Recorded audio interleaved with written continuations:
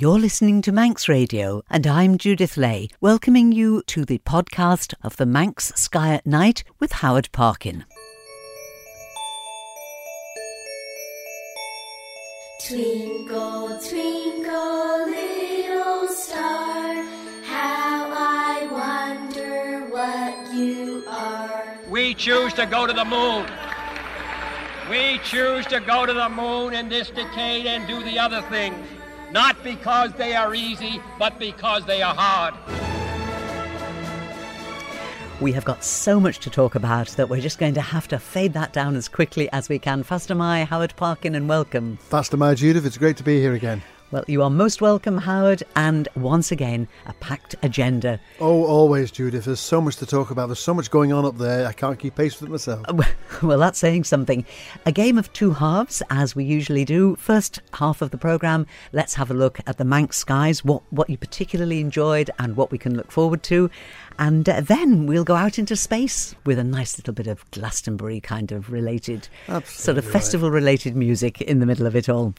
Now, I'm not going to mention the fact that I was looking at a beautiful sky the other night and saw the moon and something very bright next to it, and I couldn't work out. Well spotted, Judith. I couldn't work out.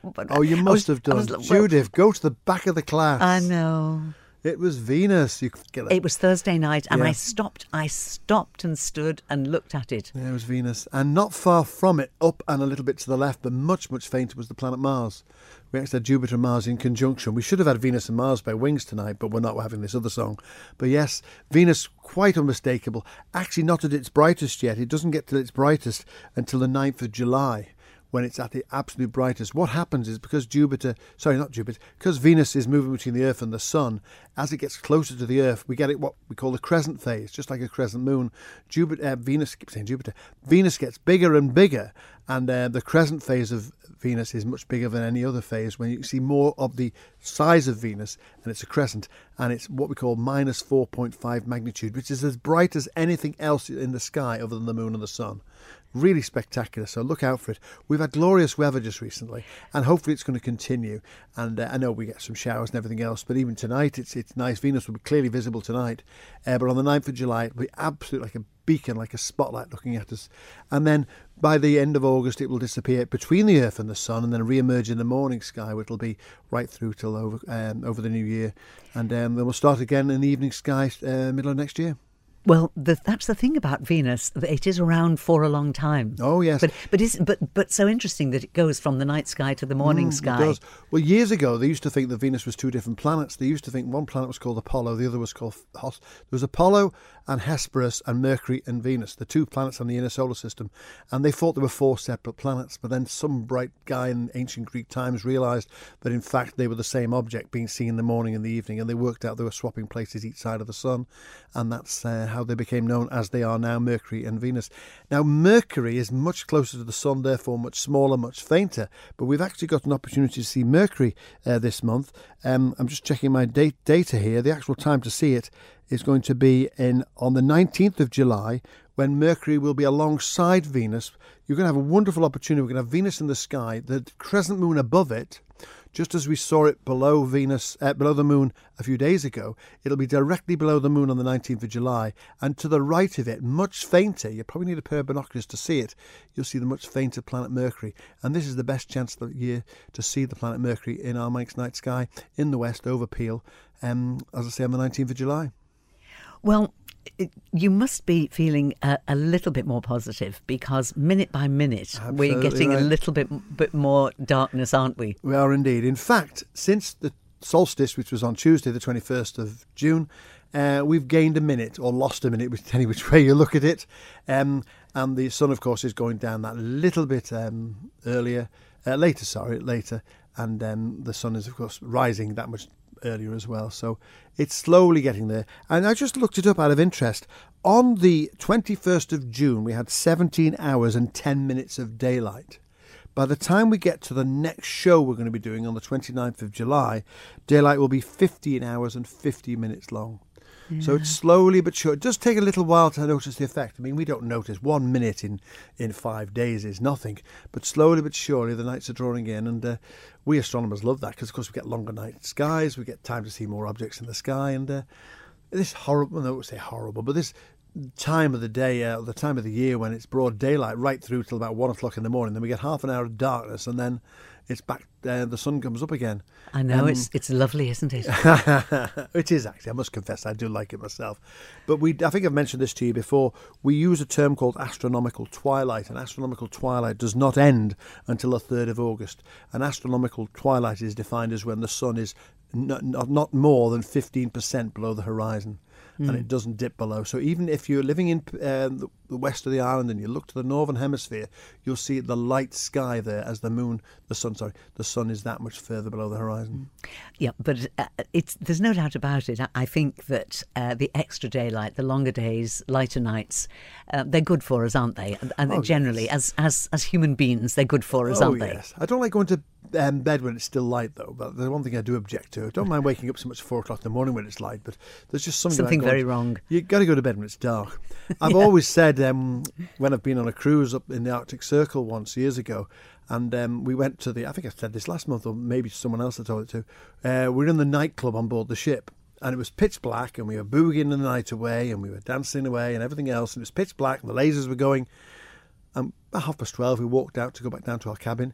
We walked out into the sunlight, broad daylight. It was just so odd. That is strange. That was very odd. But, we just got a little glimpse into the other life of Mr. and Mrs. Parkin. Right, come on, let's go back to the sky. What else is the big news? Noctilucent clouds. Yes, noctilucent clouds were seen for the first time about a week ago. My friend of mine in Edinburgh, he said he saw something, actually showed me the photograph, and he saw this beautiful ethereal bluey, silvery blue colour of electric blue, I think is the colour of these noctilucent clouds. Now these clouds are about 80 kilometres up, very, very high up in the sky, and they're exactly what it says on the tin. They're sky. The word noctilucent is the Latin word for night shining, and what's happening, these clouds are very, very high up, and of course they're catching the rays of the sun, which isn't that far below the horizon. So if you look towards the western horizon around midnight time, and you see these strange light clouds, which are definitely silvery blue in colour, once seen, never forgotten. They are absolutely beautiful. And there's all sorts of theories as to what causes them. And one of the theories is they form on meteoric dust. And meteoric dust from entering meteors into the Earth's atmosphere, just like snowflakes form on a grain of something. So these clouds form on these grains of meteoric dust. And there's also evidence that there's more noctilucent clouds as the Earth's climate is changing, warming, for however means and everything else that is, and the noctilucent clouds are used as a monitor for that, and they're fascinating to see, and I recommend anybody, if you can't sleep one night and you're looking west around midnight, 1 o'clock, just see if you can see these clouds. We've had some wonderful clear nights recently, and hopefully you might get to see them as well. Venus will be long gone by then, of course. Venus is setting about 11 o'clock now.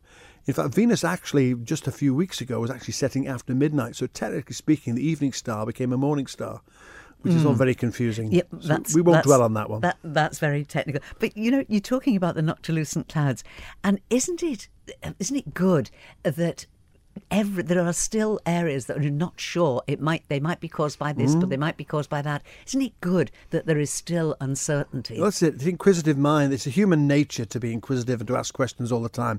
And as fast as we think we've got an answer to something, there's more questions behind it. And it's the case in any walk of life, really, whether it be in medicine, biology, oceanography, you name it, astronomy, to name but a few. And that's human nature, and we just want to know why. It's what we have the ability to do. It's often said that we are very tiny. In the scale of the universe, we're very tiny. Yes, we are very tiny. But aren't we big in that we are able to work out these things that make these things happen? Yeah. And that's the human mind. But I think the perspective is put on it when you said, just in the run of conversation there, the ancient Greeks thought they were 2 different planets or 4 different planets, and they didn't have all the sophisticated equipment that we've got. What do we talk about? The James Webb Telescope, which we haven't actually mentioned for a while. Possibly might be on the agenda. I need to talk about that again. And that's just the thing. When that first was opened up in space and started to work, it was the top topic. Everybody was talking about it. We were looking for images. And then it almost becomes, I'm not saying a commonplace, but it slips into the vocabulary of space doesn't it? And yet something that could come from that would change our thinking completely. Well, there is. I mean, just talking about that, the James Webb Telescope, maybe the popular media don't publicise what they're showing, but just a few weeks ago, they took a photograph of the moon Enceladus round Saturn, and it shows an ice plume erupting. Absolutely huge ice plume erupting from the surface of Enceladus. Now, Enceladus is a moon that's covered in ice, and the ice has fissures in it, and those fissures open and they erupt like volcanoes, and this plume of water spread out, huge massive plume of water that was even spotted by the James Webb Telescope all these millions of miles away. Incredible photograph, and it just shows that we know the geological features on Enceladus caused this to happen, but we didn't expect to see that from the James Webb. And what's happening with the James Webb, to answer your question, is that what they're doing now is they're doing lots and lots of images, consolidating lots sort of surveys and everything else. And I suspect there was a big release, news release last July. I don't know if it's going to be this July, but they every now and then they issue a batch of photographs, and some of them are just breathtaking. And I really look forward to seeing more and more breathtaking pictures from the James Webb and indeed from the Hubble as well. Yeah, and the Hubble still going strong, still working strong, and they're actually working in harmony. They're looking at some things together at the moment, I understand, and that even gives us more exciting things to look forward to. Pictures of ancient galaxies that formed literally at the time of the birth of the universe. If you take the birth of the universe into a year, say the universe starts on the 1st of January, now the 31st of December, these are galaxies that formed about the 2nd and 3rd of January in that year. To put it into perspective, I can talk about millions of years, but if you put it into perspective of a year, you get some feel for how far back we're able to look in space now and work out the way these galaxies originated and the way that we can analyse them and look at them through the fantastic instruments we've got on the Earth and, of course, up in space.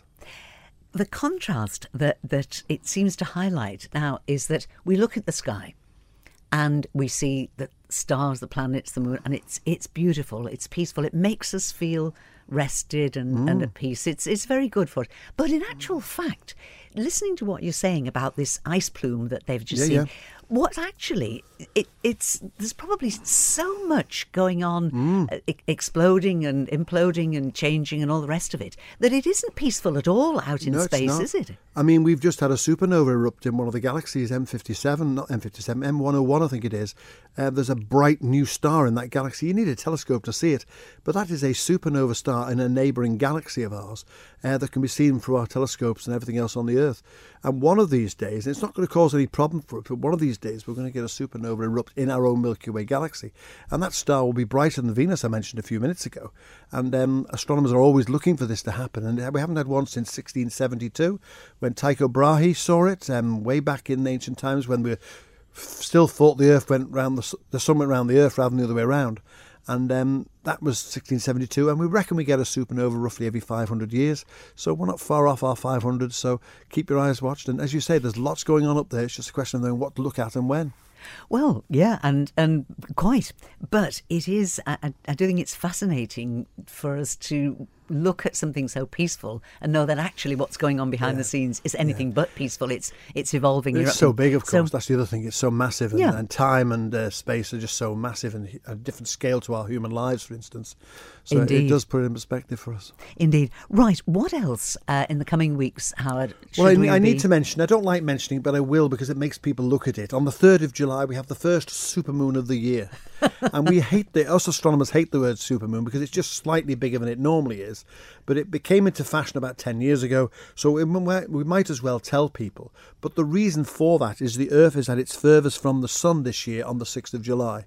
So that means the Moon will appear to be slightly bigger because the Earth is further away from the Sun, and therefore the Moon will appear slightly bigger, and we have our first supermoon. There's one of 4 this year, and all it means is the Moon will appear to be ever so slightly bigger. But I defy anybody to measure the distance. It's a fraction. It's about 14% bigger compared to when it's at its smallest. And of course, we use the other name. The wimpy moon is when the moon is at its smallest when looking from it, at the Earth from it, when it's at its smallest. Well, I think in consideration of your blood pressure and the fact that you don't like talking about wimpy moons and supermoons, I think I need to play you some soothing music. I think so, Judith. That would be a good idea. Have you ever been to a rock festival, Howard? No. Enjoy the music. Thank you.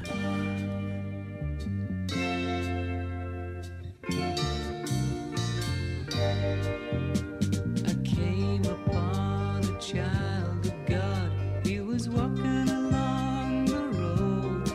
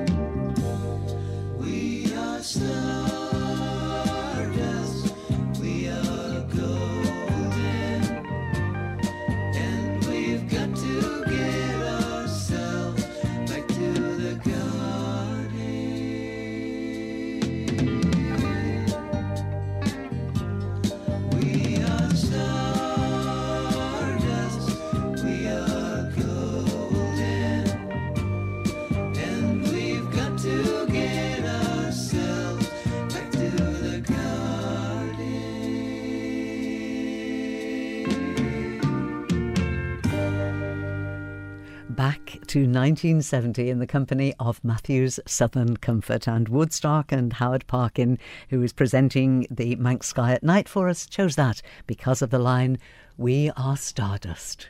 A wonderful concept. I mean, I could talk about that in its own right, but yes, we are made of the stuff of stars, and maybe that's something we'll cover in another talk. But, a very romantic idea. It is a wonderful idea that we're made of the stuff of stars. Let's talk about dark skies. Megan Eves, dark sky advocate. Tell me about her, That's Howard. right. Well, I was delighted to get a phone call and an email from this lady a few weeks ago because she was coming to the island. She's the Dark Skies ambassador for London.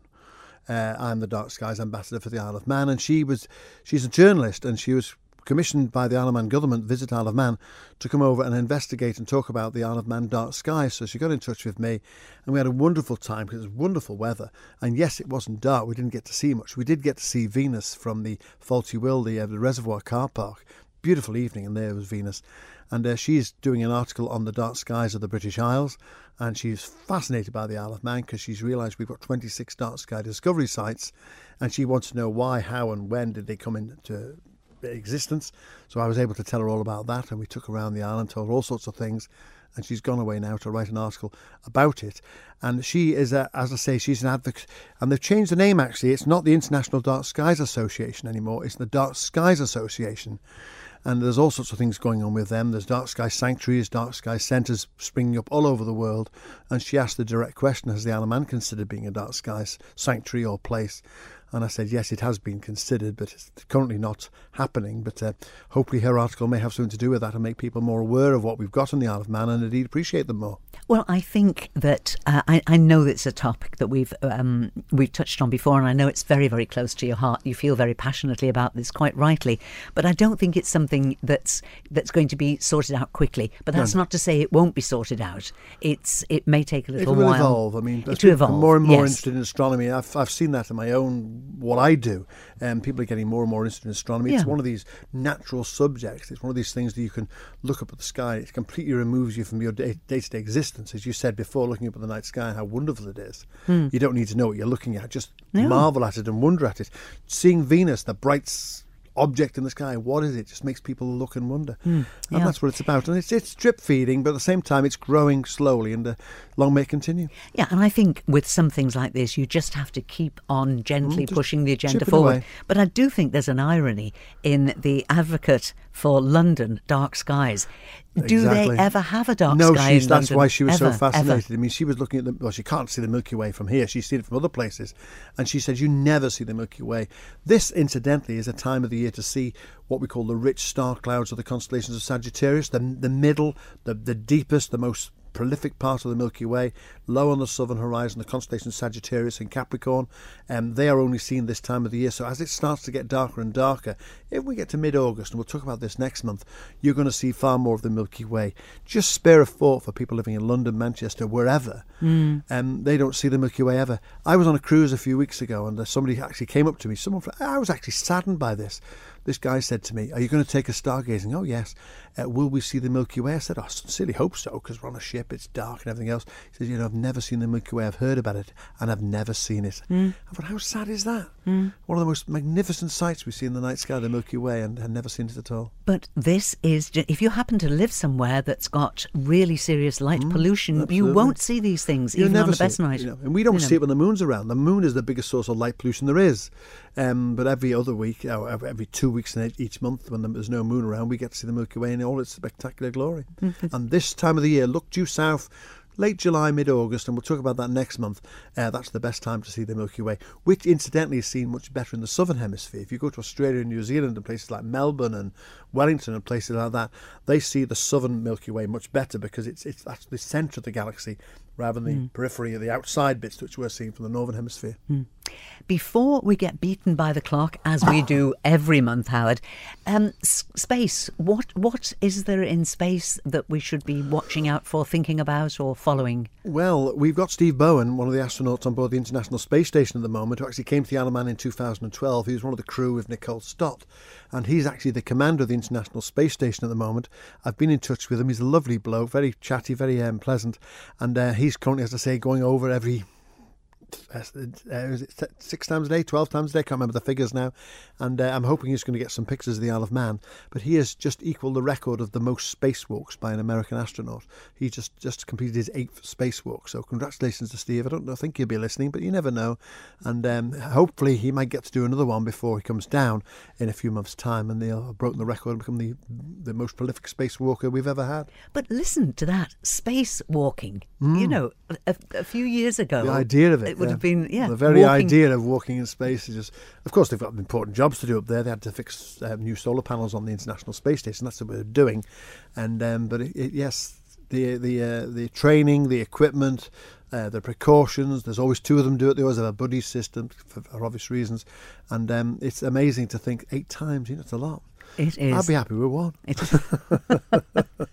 Well, I'm not giving up my crusade to get you into space, but only if it's we a bit can be like sure. Chris Williams' Spitfire Fund, I think. No. I think there's more chance of you going into space than there is of Chris getting his Spitfire, unfortunately. I hope so. We just have to make sure that we can get you back before we let you go. Yes, please. Right, anything else? Yeah, I'd just like to mention, I was delighted to see, I subscribe to a magazine. I'm in a society called the Society for Popular Astronomy, and I was delighted to read in it the other day, the July-August edition, the Isle of Man Astronomical Society has named its observatory after the Society's late founder, James Martin. James helped form the Society in 1989 and later helped set up the observatory at Boxdale. Members gather at the observatory for alternating meetings and social evenings. And I didn't expect that. I did send a press release out way back in February when James sadly passed away, and it was lovely to see that in print in one of the national magazines.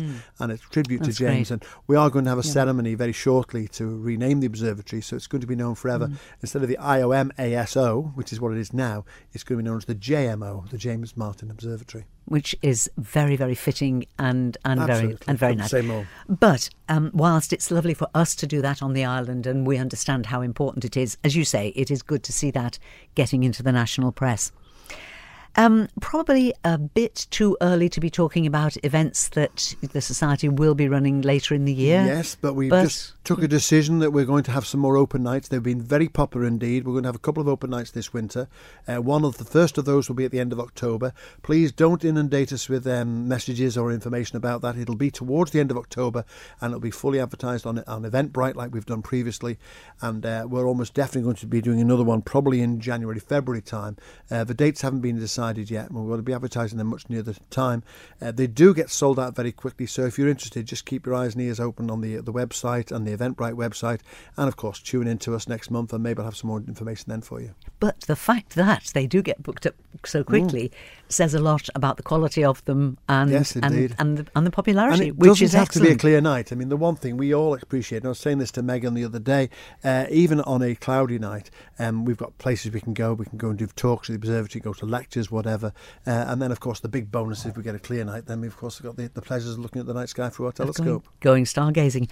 Right, in the last 30 seconds, Starship maybe launching next month? Yeah, I mean, No? I'm glad you Yes? mentioned that, because there's a real taste of that, because Starship launched a few weeks ago in April and blew up 4 minutes into flight, but that was a success. That rocket, the biggest rocket ever built, was a huge success. It got off the pad, it basically did its job of launching. The first stage almost depleted all its fuel. There were a few problems, but they learnt so much from it. And the one thing it did do, which was not expected, is it practically destroyed the launch pad when it launched. So powerful was the rocket. And if you watch the launch of it, instead of being clouds of white water vapour, there's lots of dust and also methane, which is the fuel, and it completely destroyed the launch pad, which is now being rebuilt. And Elon Musk was stating that they hope to relaunch it as early as the 19th of July. So watch this space. If this one gets into orbit, I mean, this is what Elon Musk does. He doesn't give up because he has a problem. Everyone said it was a huge failure, it blew up. It wasn't a huge failure. It was 99% successful. It was just slight problems at the end that caused oscillation, which meant it had to be destroyed. It undertook what they call an RDU, a rapid unscheduled disassembly. Do you know, whilst you were talking, I was desperately trying to remember what it is. There's no such thing as a failure in space, is a there? rapid unscheduled disassembly. Rapid unscheduled disassembly. Remember It that. blew up. It applies. You can apply that to anything. Howard, we've been beaten by the clock. It is, as always, a pleasure to talk to you. So go away, get some more fascinating facts for us, and come back and talk to us again on the final Sunday of the month of July. Howard Parkin, thank you very much indeed for this month's Manx Sky at Night. Thank you, Judith.